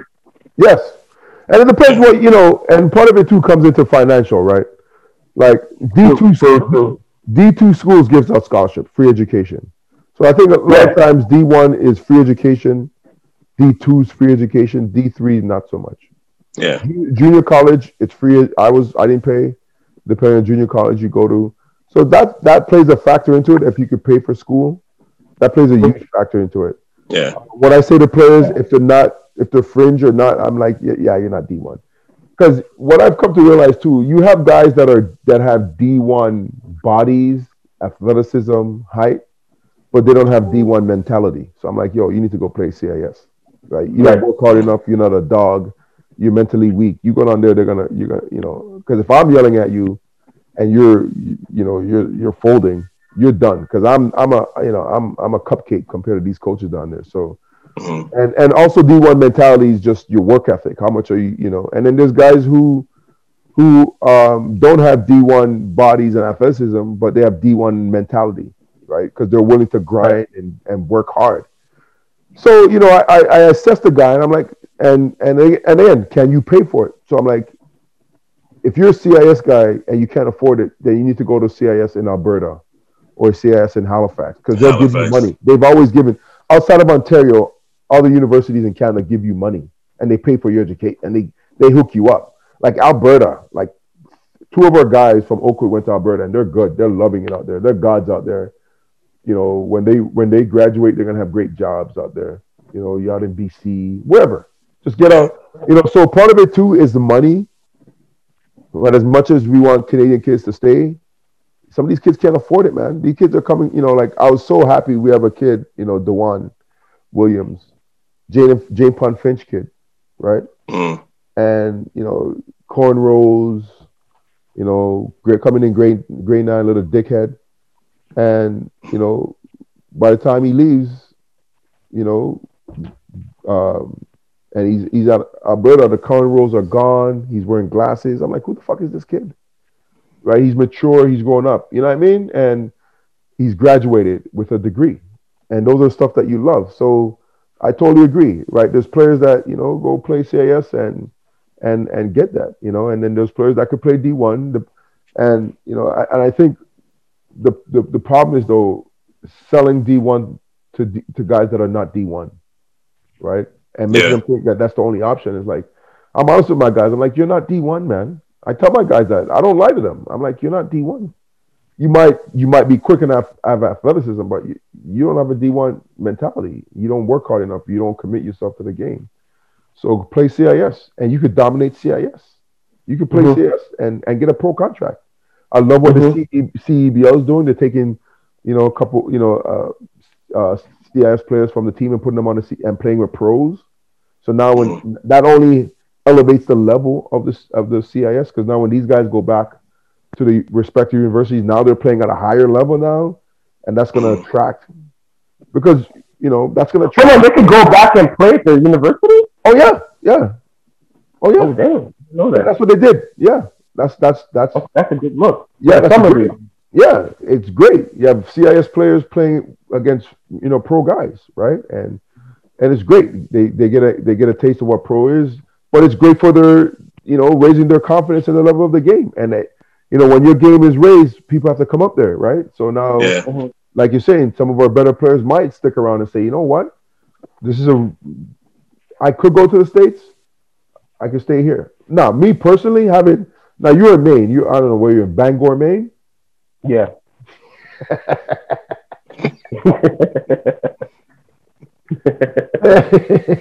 No wonder you didn't like D1. But, there's also the experience of that. I think outside, college, the truth is, wherever you go, if you go to, as long as you go away from home, I think if you're from Toronto, I would say go to a university outside of, even if it's just in Brock University, just go away from home. Like, don't go to university that's in your hometown, because you have you enjoy college more when you're away from home. And so, I know, so I would definitely tell guys, if you're a CIS guy, I'm like, play CIS, man. You're still gonna have a great experience. Try to go away from home though, right? Like, try to go away to just so you can build that life experience. Yeah, get away from mom and dad, and just go enjoy yourself, and have fun in college and whatnot. All the great stuff that comes from college. So I definitely push CIS, right? But I don't. I'm not gonna see a guy that could play mid-major D1 and tell him to go CIS. No, go play mid-major. And we all know too, there's growth that happens physically, mentally, and emotionally. Right. And so when you're growing in college, you might turn into a different player just because you're growing into your body, getting more coordinated, and then you're putting on strength, and your game, it just completely changes your game. So, there's a lot of those factors go into it too, right? And I've seen it the other way around. I've seen players that don't go D1 and that end up going to CIS universities, and the coach doesn't know what to do with them.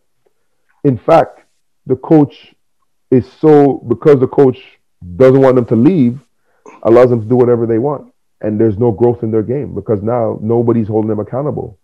Nobody's telling them, they can miss practice whenever they want. Like, I've seen that. Like, I've seen it with players when I was at Ryerson. I've seen it with players that were at other universities that coming on. I'm talking, this kid's, like, when he told me he's going to this school, I'm like, oh, you're going to destroy the CIS. You're going to be a monster. And then I see this kid playing, and he's just like, he was like Lenny Cook, just that's what he wants. He could do whatever he wants, whenever he wanted to, tell the coach to shut up, and then there was no growth in his game. So, it's part of it is the player ready to play CIS, or is the player good enough to play D1? Should he stay CIS? And then, like anywhere else too, you got to go to the right program and play for the right coach.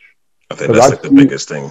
And I tell people this all the time. I'm like, I've seen kids play CIS and kids from Toronto go play, and these coaches bench. I'm like, you're sitting on the bench?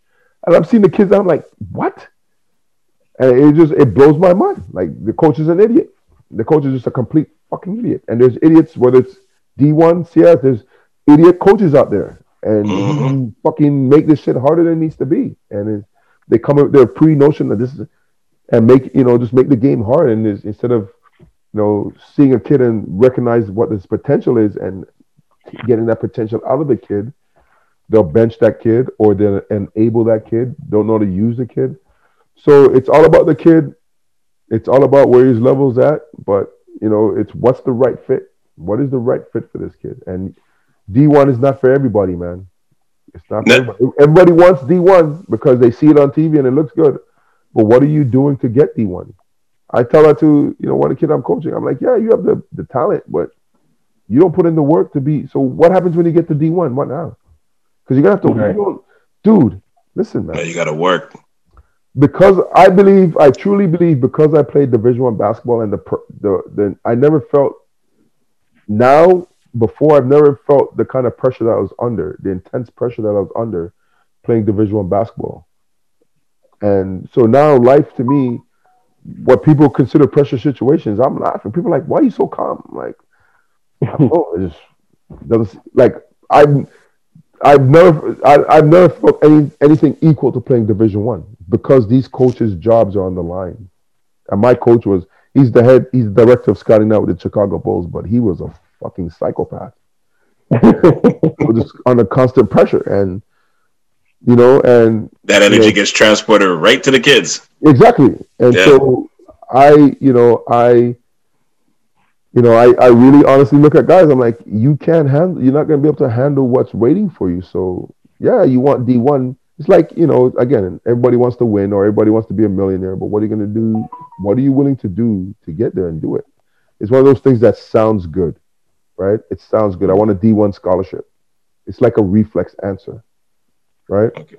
And as long as you're not promising kids and lying to them and honest with them, and I agree with you, there's nothing wrong with CIS. And CIS is definitely a lot better now than because I know what Calgary came up and played us when I was at St. Mary's, and we gave them 50 in the first half. I remember my teammates like, this is what basketball's like in Canada? I'm like, no, maybe this school sucks, but no, it's not. It's different now. Now, I want to wrap up. We probably have to come back and do this again because I want to talk about like Team Canada and all this stuff. So we'll come back maybe later this month and have this conversation. But I kind of want to wrap this up by, like I said, I've said my comments last week on Game 6 Giannis. Because everything that's going on right now, that's just kind of getting chucked to the wayside, and I don't think we should forget it.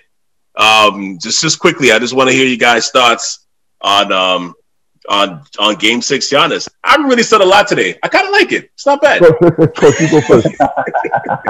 Giannis had that's an all-time historic performance in the game. Like to wrap up an NBA chip, like my man put it on the line. Giannis takes a lot of criticism for like his flaws, but I don't think people realize his greatness and what he did. My man went to work that game and willed that win, and he did everything, like defensively, offensively.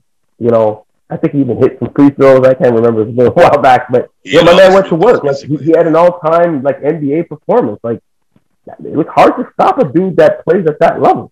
And you can say whatever you want, but like I think we were in another chat where one of our boys from Miami was like, he got no skill. He was like, what are you smoking, man? Like my man won a chip and deserves it. It's like, yo, there was no asterisk to that. He went out there and he balled his ass out against a very good team that was favored to win.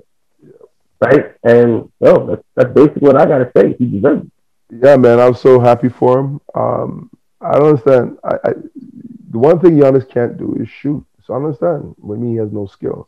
He can't shoot. Just because you can't shoot doesn't. You can do other things. Like guys can handle the rock. They're skilled to handle the rock, and Giannis could handle the rock. My thing was always I always thought that and it's sort of the same thing with Pascal. Was like you've tried pushing the ball full court. It works during the regular season, but in a playoff now when teams are sitting back and forcing you to shoot, it doesn't work. Here's what does work. What Giannis started to doing in the later games. Catching the ball, not bringing the ball up, let Drew Holiday or whoever brings the ball up, but then catching the ball at the free throw line, catching the ball at the elbow, catching the ball closer to the basket. Now you're sort of like a post player, and then now when you see the double team coming, it's easier to kick. Right? So I just loved the Mamba mentality that he had. I love is that he's humble. He's just humble. I love when you see guys try to elbow him, try to shove him and do everything, and he just ignores them. Fans counting, he just ignores them. and at least he doesn't show that it bothers him. He probably he's processing it, but he's not giving away that it bothers him. And I just love that. Mhm. I love everything about Giannis. I love his story. And I think what people don't realize, I heard his story a couple of years ago, and I think what people don't realize is, and it's really a true American story, right? Like a guy who was setting CDs on the streets. Yeah. Like, think about where this guy's coming from, right? And I'm like, yeah, of course this guy's going to get it done because he was at the lowest of the lows. There's days they were talking about like that their family would go basically without eating. Mm-hmm. Selling CDs. Yeah. So everything from there is gravy, man. So this guy has, he knows, he's already humble. He knows what it's like to have nothing. You still hear stories about kids here in America who come from tough situation, but I don't think any of them are selling CDs, right? I don't think they're selling CDs. Like I know Iverson's mom one time, she had to choose between paying the light bill or buying Iverson basketball shoes. She bought him basketball shoes. But I know these kids are not selling CDs, hustling CDs. One, it's hard to do, but I just love everything about Giannis. I thought Game 5 was amazing. 50 points, 5 blocks, rebounding. Just that's what you're supposed to do. I always say if your best player is your hardest worker, you're always going to be successful. Nobody's ever going to talk me out of that because I've seen it over and over and over again. The teams that are successful, when your best player is your hardest worker, you're going to be successful. And I wanted Chris Paul, if I'm honest, more so than Giannis, because I know Giannis is 26 and he'll have it. But Chris Paul always being hurt, the ultimate competitor, and just never getting over that hump. And unfortunately, now Chris Paul is our modern day Karl Malone, John Stockton, Charles Barkley. Yeah, right? it is what it is. It is what it is at this point. He's not winning a ring. He's not, at least not as a player. And so, and I firmly believe that I don't think he's gonna.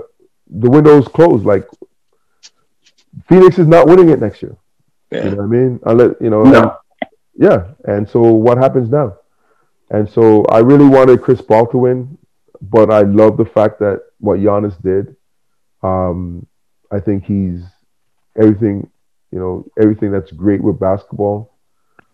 He's sort of a throwback. He stayed with the same team. He just worked hard, and he just kept persevering. And that's my favorite character trait. Is perseverance. I think it speaks to the human spirit more than anything else. And I love the story of people who just persevere and just keep going and not listen to the naysayers and not give in to the failures and not give up and just figure it out. And so I love what Giannis did game 6. I thought it was amazing. And I'm a big fan. I definitely obviously,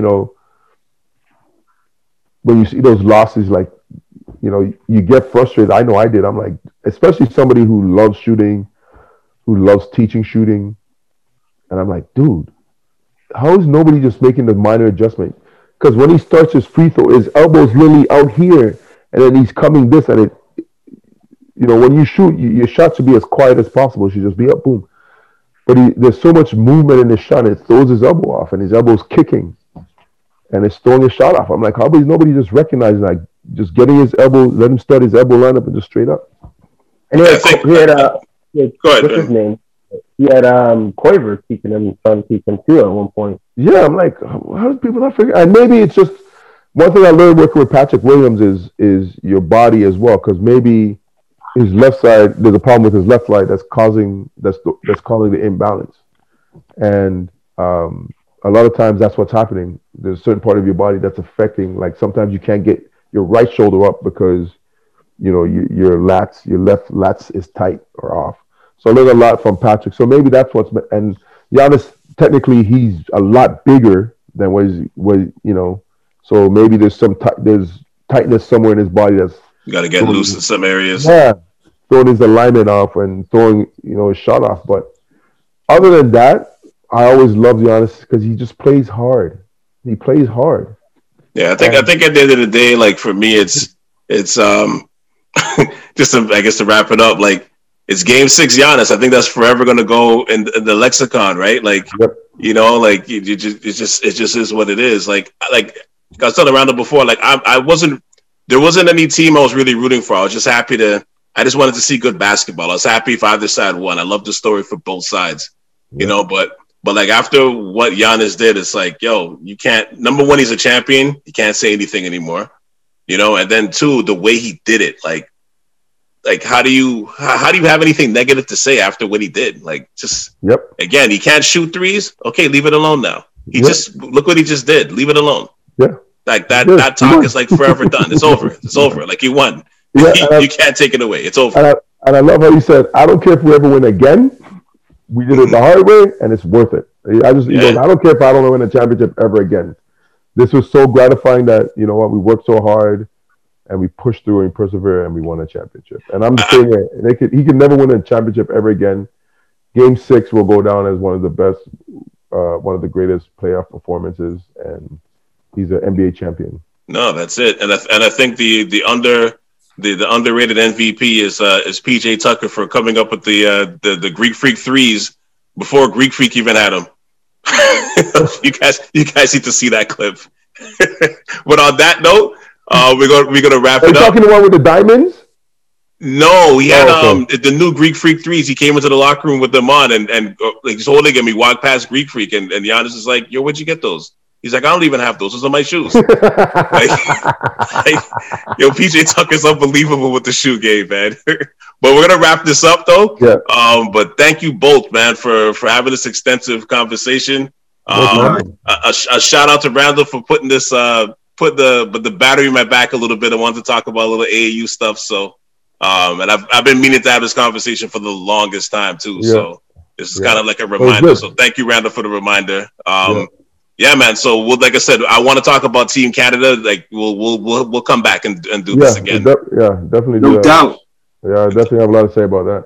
Yeah, 100%, 100%. Thank you for checking out the latest episode of the AV Podcast. Shout out to O'Neal Kamaka and Randall Walter for coming on the AV and taking us behind the curtain just a little bit in the world of AAU and how the landscape has changed in the COVID era. Like I said earlier, we'll be back again in a few weeks to break down Team Canada, which, especially after watching the Olympics, it's inspired a conversation. Let's just say that. We'll be back next week with a new episode. Please go ahead and like, rate, review, and subscribe to all shows on South Shore Ave Radio on all platforms. And check out any and all of my past shows from my catalog. Head over to southshoreave.com right now and check it all out. All right, from my very, very first show until right now, until the last one. All right, once again, that's southshoreave.com. For O'Neal Kamaka and Randall Walter, this is Cal C. And you just tuned in to the AV Podcast on South Shore Ave Radio. All right, till next time, folks. Peace. We out.